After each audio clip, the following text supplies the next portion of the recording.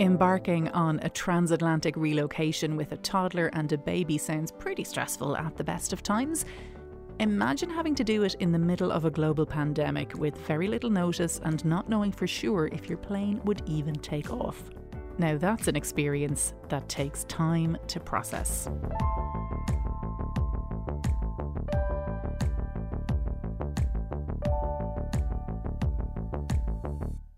Hello and welcome to this week's You OK podcast. We've made it to a new stage of our response to the pandemic and it feels, honestly, like it's brought its own kind of anxiety with it as we sort of collectively step out with trepidation, hoping to get to move only forward from here. But, you know, time will tell, and if this pandemic has taught us anything, it's that anything could happen. Today I'm joined by Donal Skehan, who you will of course know from any one of a number of TV shows, whether he's been your kitchen hero or you followed him on gastronomic odysseys through Europe, Vietnam and beyond. He's also a best-selling author of 9 cookbooks, and I know many of us have been reaching into his bank of recipes for food to soothe the soul and lift the spirits during this crisis. So of course, we're gonna talk about food. First though, Donal and his family are now based at home in Dublin but began the pandemic living in Los Angeles with plans to maybe move home during the summer. But of course, an escalating situation put pressure on them to up sticks sooner than they'd anticipated. And with that, a whole host of stresses came barrelling down upon them. It's been really difficult, actually, being really honest with you. It's been, I kind of, you know, the way you get off a flight and, you know, after a holiday or something, you kind of think, oh no, I'll just take me a few days and I'll get back up and running and have a cup of tea and a bit of toast and I'll be back in Ireland. But no, this is like, it's been a slow process just to get my head together, just to kind of almost kind of deal with what we've done, which is essentially had a baby in the last like 6 months. We kind of almost forget sometimes this has been a new addition to the family. Yeah. We've decided to move home and then we had to do all of that in the midst of a pandemic. So it was extremely difficult. There was nothing, I could do nothing bar just get through what we had to get through, and everything, you know, we spoke about this whole fight or flight mode, and that's exactly what we've been in, and almost since Oliver, our second son, was born, because you kind of, you know, in new baby land, you're in exactly that same sort of mind where it's like, okay, I have to fix this and that has to happen here, and, you know, and we were kind of doing that in Los Angeles without the support system that most families have as well. So we were kind of reliant on close friends that we had out there, but at the same time, it's just never the same as having it as kind of as close as it is if it's family members. So there's been a lot as I unpack it in the last couple of weeks, you know. When people talk about the most stressful things you can go through in life, it's always a death, a divorce and moving house. And you moved continent, you moved from LA back to Dublin and you were rushed into it. You couldn't even take your time because of everything that was going on. So you kind of had to just take your window and get out of there. So I can imagine that coupled with the new baby, you've just no bandwidth. I'm not joking when I say like it's literally taken to now to kind of find those rhythms and those routines again that kind of make you feel normal, because for a very long time it has been that kind of mode of like, what's next, what needs to be packed here, how do we get around the fact that this flight has been cancelled, and how do we get around the fact that there's people coming to pack up our life, and also over and above that, you know, I think we had been toying with the idea of coming home to Ireland since last summer, and we've been talking about it kind of privately since then. And, you know, even when we were even around January, February, we were toying with the idea, and, you know, we were kind of going, oh, maybe we'll just come back for the 3 months, you know, for the summer and enjoy the best of what Ireland has. Yeah. And then, you know, in some ways, and I always do believe that in life things kind of come for a reason. And, you know, we were somewhat forced to kind of go and make that decision, or the decision was somewhat made for us, because the place we were renting in LA, the lease was up at the end of April, and we had planned for that, and we were going to come back regardless, but we didn't know what it would look like. And so then we found a place in Ireland, and then they wanted us to move in as soon as possible. So we were just in this kind of absolute limbo land, and all the while, you know, we were listening, and I was obsessed with reading the news about, you know, where, because I had been watching it since kind of January, you know, as it had unfolded, and kind of where it was going, and just knowing that it was going to get worse before it got better. And especially with like leaving LA, like I love that city. Sophie said, how are you feeling about it? And I said, I'm heartbroken because it's food-wise, it's exciting, it's electric, there's so much. And I know there's so much of that going on back home, but I was kind of caught up in a moment with Los Angeles. So I think in some ways not being able to say goodbye to it properly has actually taken a bigger toll than I could have ever imagined. So I think it's all of that that's kind of been part of why it has been a bit of a struggle. But, that being said, we are so bloody grateful to be home, it's just, at time, especially now, we've friends back in LA and they're locked down basically till the end of the summer. And I can tell you the heat during the summer months is excruciating. I know as an Irish person, you should never complain about the heat, but it's intense, and I can't imagine what it would be like with two kids, having to stay at home like that. But I suppose in that way we're back in the land of the living, I think. I mean, as you talk about it, I have such a kind of palpable sense of, I can feel my own heart rate rising as I'm listening to him, thinking, oh my God. Can you, even talking about it, Jan? It must have taken quite a bit of time to just decompress. You mustn't have known what way was up when you first landed home. There was so much anxiety attached to it. Like, my poor mother and father were like watching flights, and when the dog was to come over as well, and that was his flight got cancelled. He was stuck in London, and then there was this whole thing, and then our flight got cancelled on the Wednesday, and we couldn't fly till the Friday. And but at that moment in time, you thought maybe we'll never get out. This is us now for the next 4 or 5 months that we don't know what, and also we're having to get out of this house. So So it was this absolute anxiety that we were kind of in the midst of. And when we did get back, my parents had the two cars. So my mom drove her car and my dad drove his car. And then they got both into the one car and had to watch us unpacking about 15 bags into a car, and all from not being able to help us and not being able to hold the kids or hug them and everything like that. So it was cruel in some ways, but we were just at that stage, we were just so happy to be here and just so grateful that we could have made it work, because there was just every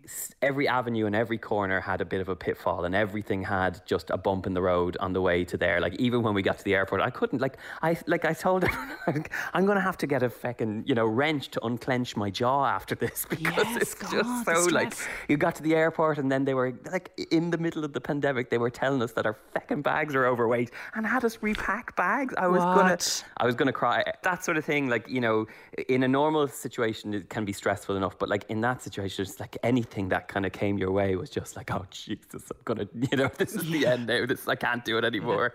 And again, we've moved into a house that we had never viewed. We were going on iPhone pictures and things like this. So you came to the house and you're going, oh my God, okay, so this is where we're at now, and this is it now, and so this is going to be the new life, So it's just been a bit crazy, but I do think it's acknowledging the fact that you have to take the time to allow that. And I think I am not good with that, because normally speaking, I want a solution. I want a long checklist of what we're going to do, and then we're going to do it. But for this, it actually was more of a kind of a mental decompressing that needed to take place. And really that has only taken place in the last 2 weeks for me, and just finding space and routines to kind of take a walk, or just creating space that yourself you can get if you make the time.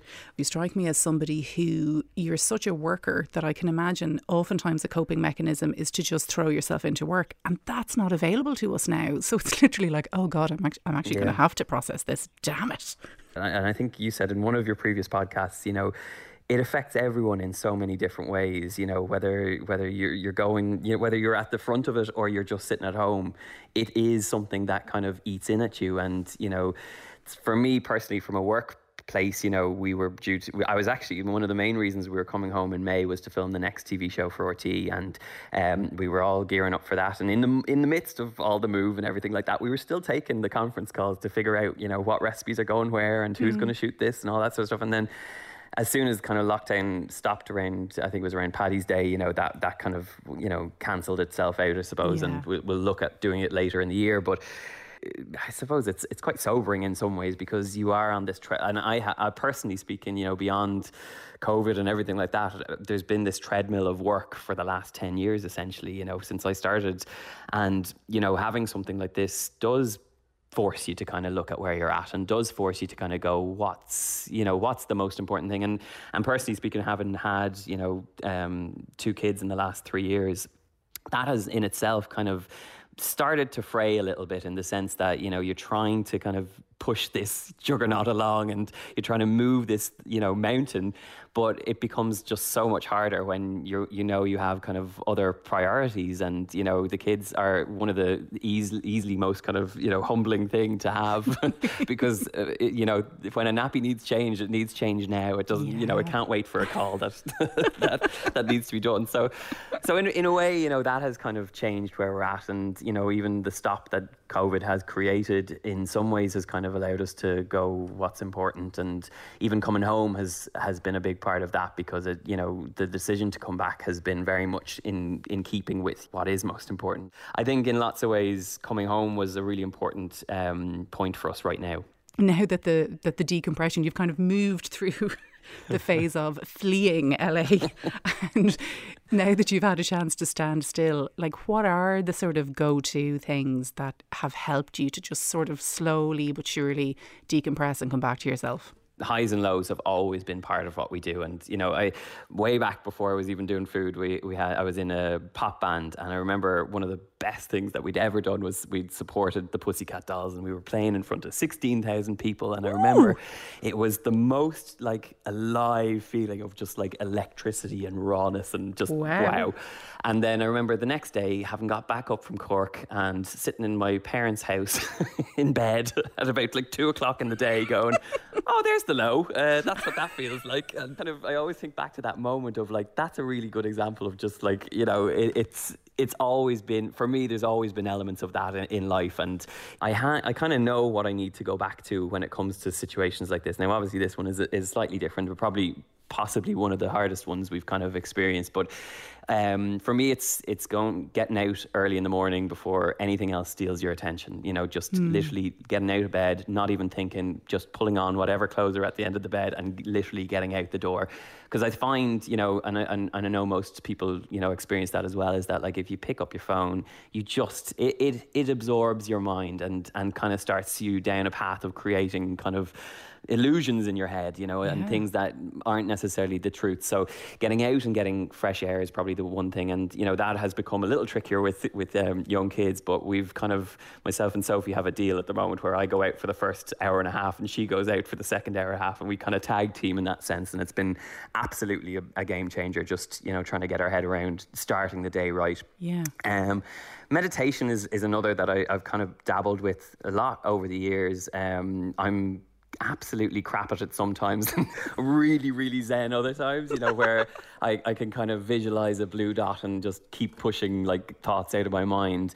And then other times, I'm sitting there for 10 minutes thinking of all the million things I have to do. So but at the same time, whatever form or shape it takes, it has always kind of meant that it's a stop. And, that stop is an important one to do, especially when, your thoughts are just kind of going crazy. And even stopping and letting your mind kind of run like that helps. Yeah. And then food. I mean, food is the obvious one because, it's what I do for a living. And, having the time to really feed yourself with good food. Because like, as much as I say, it's my job, it is one thing that kind of falls by the wayside because, I often get highly frustrated. I've written about this in a few cookbooks about the fact that if I find it so frustrating that even though I do this all day, every day, thinking about, what dishes, demoing dishes, whatever it might be, when it comes to our own dinner, we're scrambling to put something together just, to feed ourselves. And I'm like, for fuck's sake, like how how have we got to this point? So a lot of that kind of comes back to, the spinning,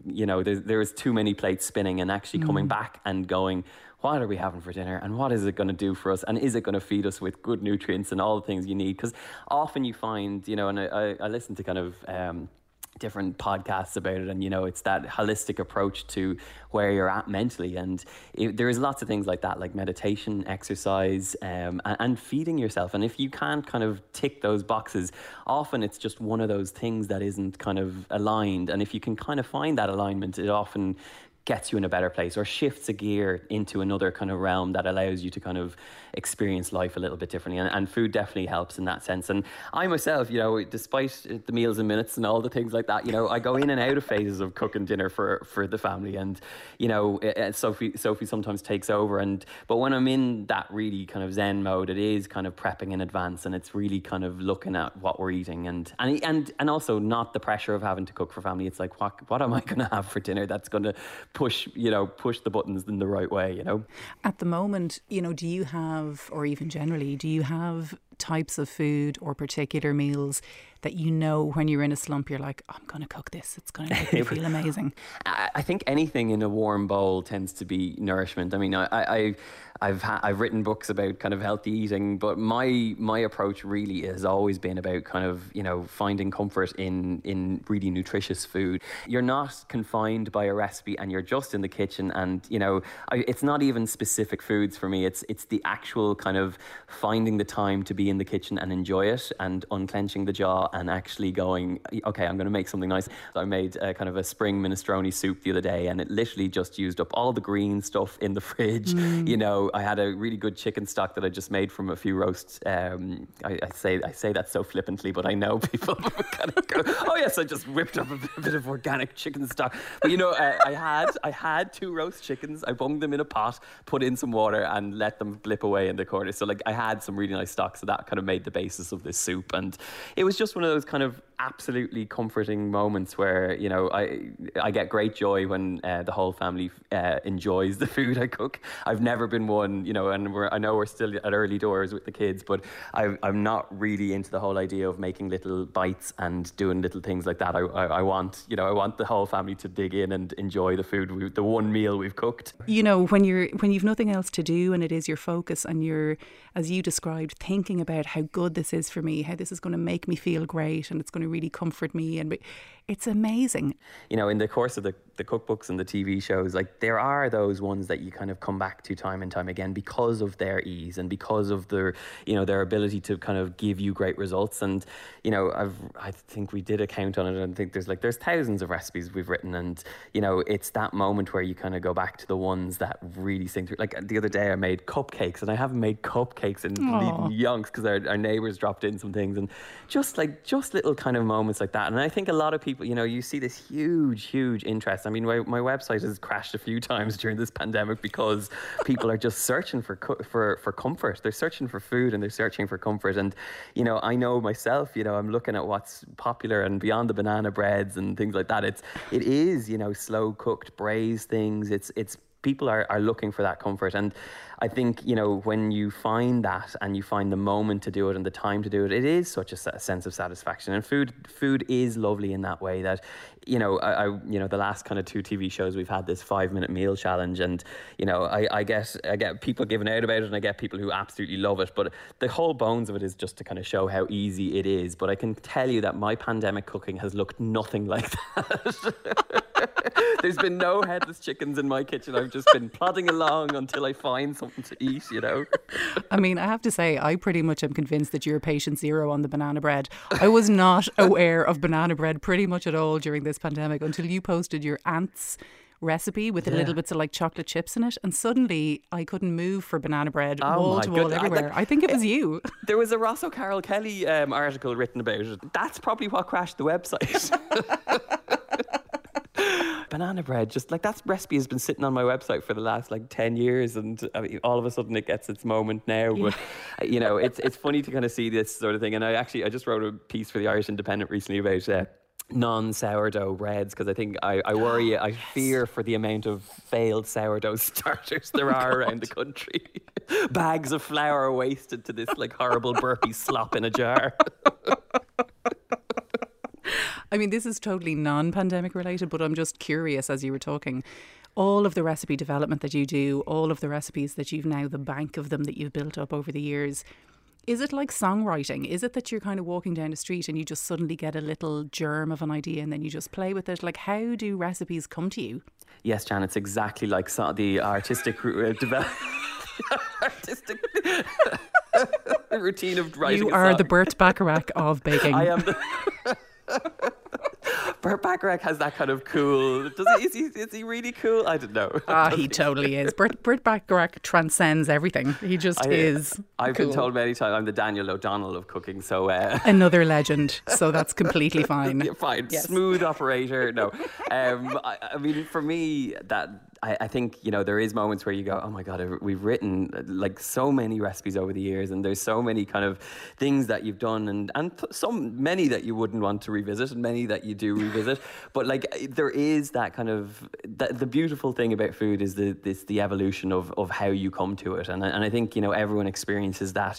You know, you might not have ever heard about zug, a Middle Eastern ingredient, but then you come across it and you try it, and then all of a sudden it's something you have to make. So for me, it's very much in that sort of vein where, like, you know, and that's why I loved living in Los Angeles as much as I did, because, you know, beyond the whole, what everyone kind of imagines of it, of palm trees, blue skies, and, you know, ridiculously good looking people, you know, the food scene is phenomenal, and it has this authenticity that I don't think you really see as a tourist, because I think you kind of make a list based on whatever you see in a guidebook. But actually, what's really impressive about LA's food scene is these strip mall restaurants that are mom and pop style, you know, places where it's an Armenian family who've come into who you know, came to LA years and years ago, and they've built up this business, and it's really good, authentic Armenian food. Or, you know, in the San Gabriel Valley, very close to where we were living, you know, they have some of the most incredible Asian food outside of Asia. And, you know, you could get Vietnamese banh mi, or you could go down and get really incredible Sichuan food. So for me, I just love that, because I could, you know, and also it's not too expensive. So like, you're going in and you're trying really authentic food, and I just love those sorts of big flavors. And in a lot of those cuisines, they kind of, that's what they're made on. So for me, that sort of idea of trying things and tasting things and experiencing something new, you know, on a Sunday, my favorite thing to do was go to this, like, and especially when we had visitors, was to go to this great Vietnamese pho restaurant, where literally you'd come in the door and everyone in the restaurant would turn and look at you. And like, it was that sort of place, and I love that, you know, because it's an authentic experience, and it's, you know, you're really getting great food, and it's those sorts of things that kind of form memories for me, and they form kind of ideas, and a lot of the recipes are developed off that. But then, you know, that is one kind of element of it, and then on the other side of it, it is literally being in the kitchen, and it's 5 o'clock, and I've got frozen peas, an onion, some chicken stock, and basically not much will to live at that point. So that sometimes also informs how my recipes come about. So it's some sort of cross section between those. One of my very good friends many years ago, if you came home and found her with a takeaway, you'd be like, what happened here? And she'd go, I let my vegetables down. It was basically I must use that. where she would have bought the vegetables in a shop at the week, and then just looked at them and gone, these are so beyond dead. I have let my vegetables down. I suffer from this all the time, where like, I go to the shop or whatever, and I come back with like this amazing selection of things, and I can see my wife going, yeah, I can see where they're all going to be dying in the bottom of the fridge. But actually, a really good tip, because this is one that I use more so now, washing your veggies, getting prepping as much as you can before you put it away. That is my like goal at the moment, and it's just kind of, it means that you've looked at it before you shove it into the back of the press or the fridge or whatever. So it definitely helps. And my other thing is lots of resealable lunch boxes, or like Tupperware boxes. I have a collection of these, and they're great, because if you wash veggies or you chop veggies or whatever, you're literally putting them into the fridge, and you've thought about where they might go. So it just helps bring you along the journey of where those veggies go, and you won't let your veggies down as much as you possibly might have. That is a wonderful hack. I love it. You've already kind of engaged with your veggies. They are alive to you. You're not going to let them down. You haven't let them down. You've had a conversation with them before you put them away. Well, listen, Donal, thanks so much. And no, thank you. And I have to stop and say, because honestly, I got you messaged me about this podcast, and I was in the throes of madness, so I didn't get a chance to message you back. And I came across it randomly and listened to every single episode, and they have been on my walk in the mornings on the headphones, and they've helped so much. So it has been an absolute pleasure to do this podcast, and I really think a lot of people are going to get so much out of these. So I don't know if you'll cut this, I don't know if you'll keep it in, but I absolutely love the podcast. podcast. So congratulations. Donal, thanks so much for your time. Thanks so much. I'm off to go lie down in a dark room. Good man. I'm going off to talk to my vegetables. Perfect. See ya. Whilst it's good for us to sometimes connect to the weight of everything that's going on at the moment and have, you know, a tangible understanding of what's at stake in this, it's so important to be able to just have a chat and a laugh as well. Like, share stories about the ridiculous elements of this, the heartbreaking parts, and the stuff that's helping to distract and give us a bit of a break. We are all of these experiences and we help each other by sharing them. One thing that really resonated with me from the chat with Donal is that idea of getting up and out first thing before you have a chance to even pick up the phone and get distracted. A good start to the day just helps tee you up to manage what's going to come your way as the day develops. Of course, it's yet another thing. Do I ever do it? No. But Donal has inspired me. Maybe I'll do it from now on. The other thing, of course, is not to think of food as like a head scratcher of a problem each evening, but to try and focus on the ritual, the goodness you're giving yourself, the time to slow down, to create and to nourish. And that can be anything from eggs on toast to something more elaborate. And of course, if you need inspiration, you can find plenty of recipes, chat and links to cook-along videos at donalskehan.com. This podcast is created and edited by Paul Moriarty and me, Jani Lanagon. Thanks so much for spending time with us again today. I really hope you enjoyed it. We'll talk again soon, and in the meantime, mind yourself. If you or someone you know is living with a mental health difficulty, you can find helpline information at rte.ie/support.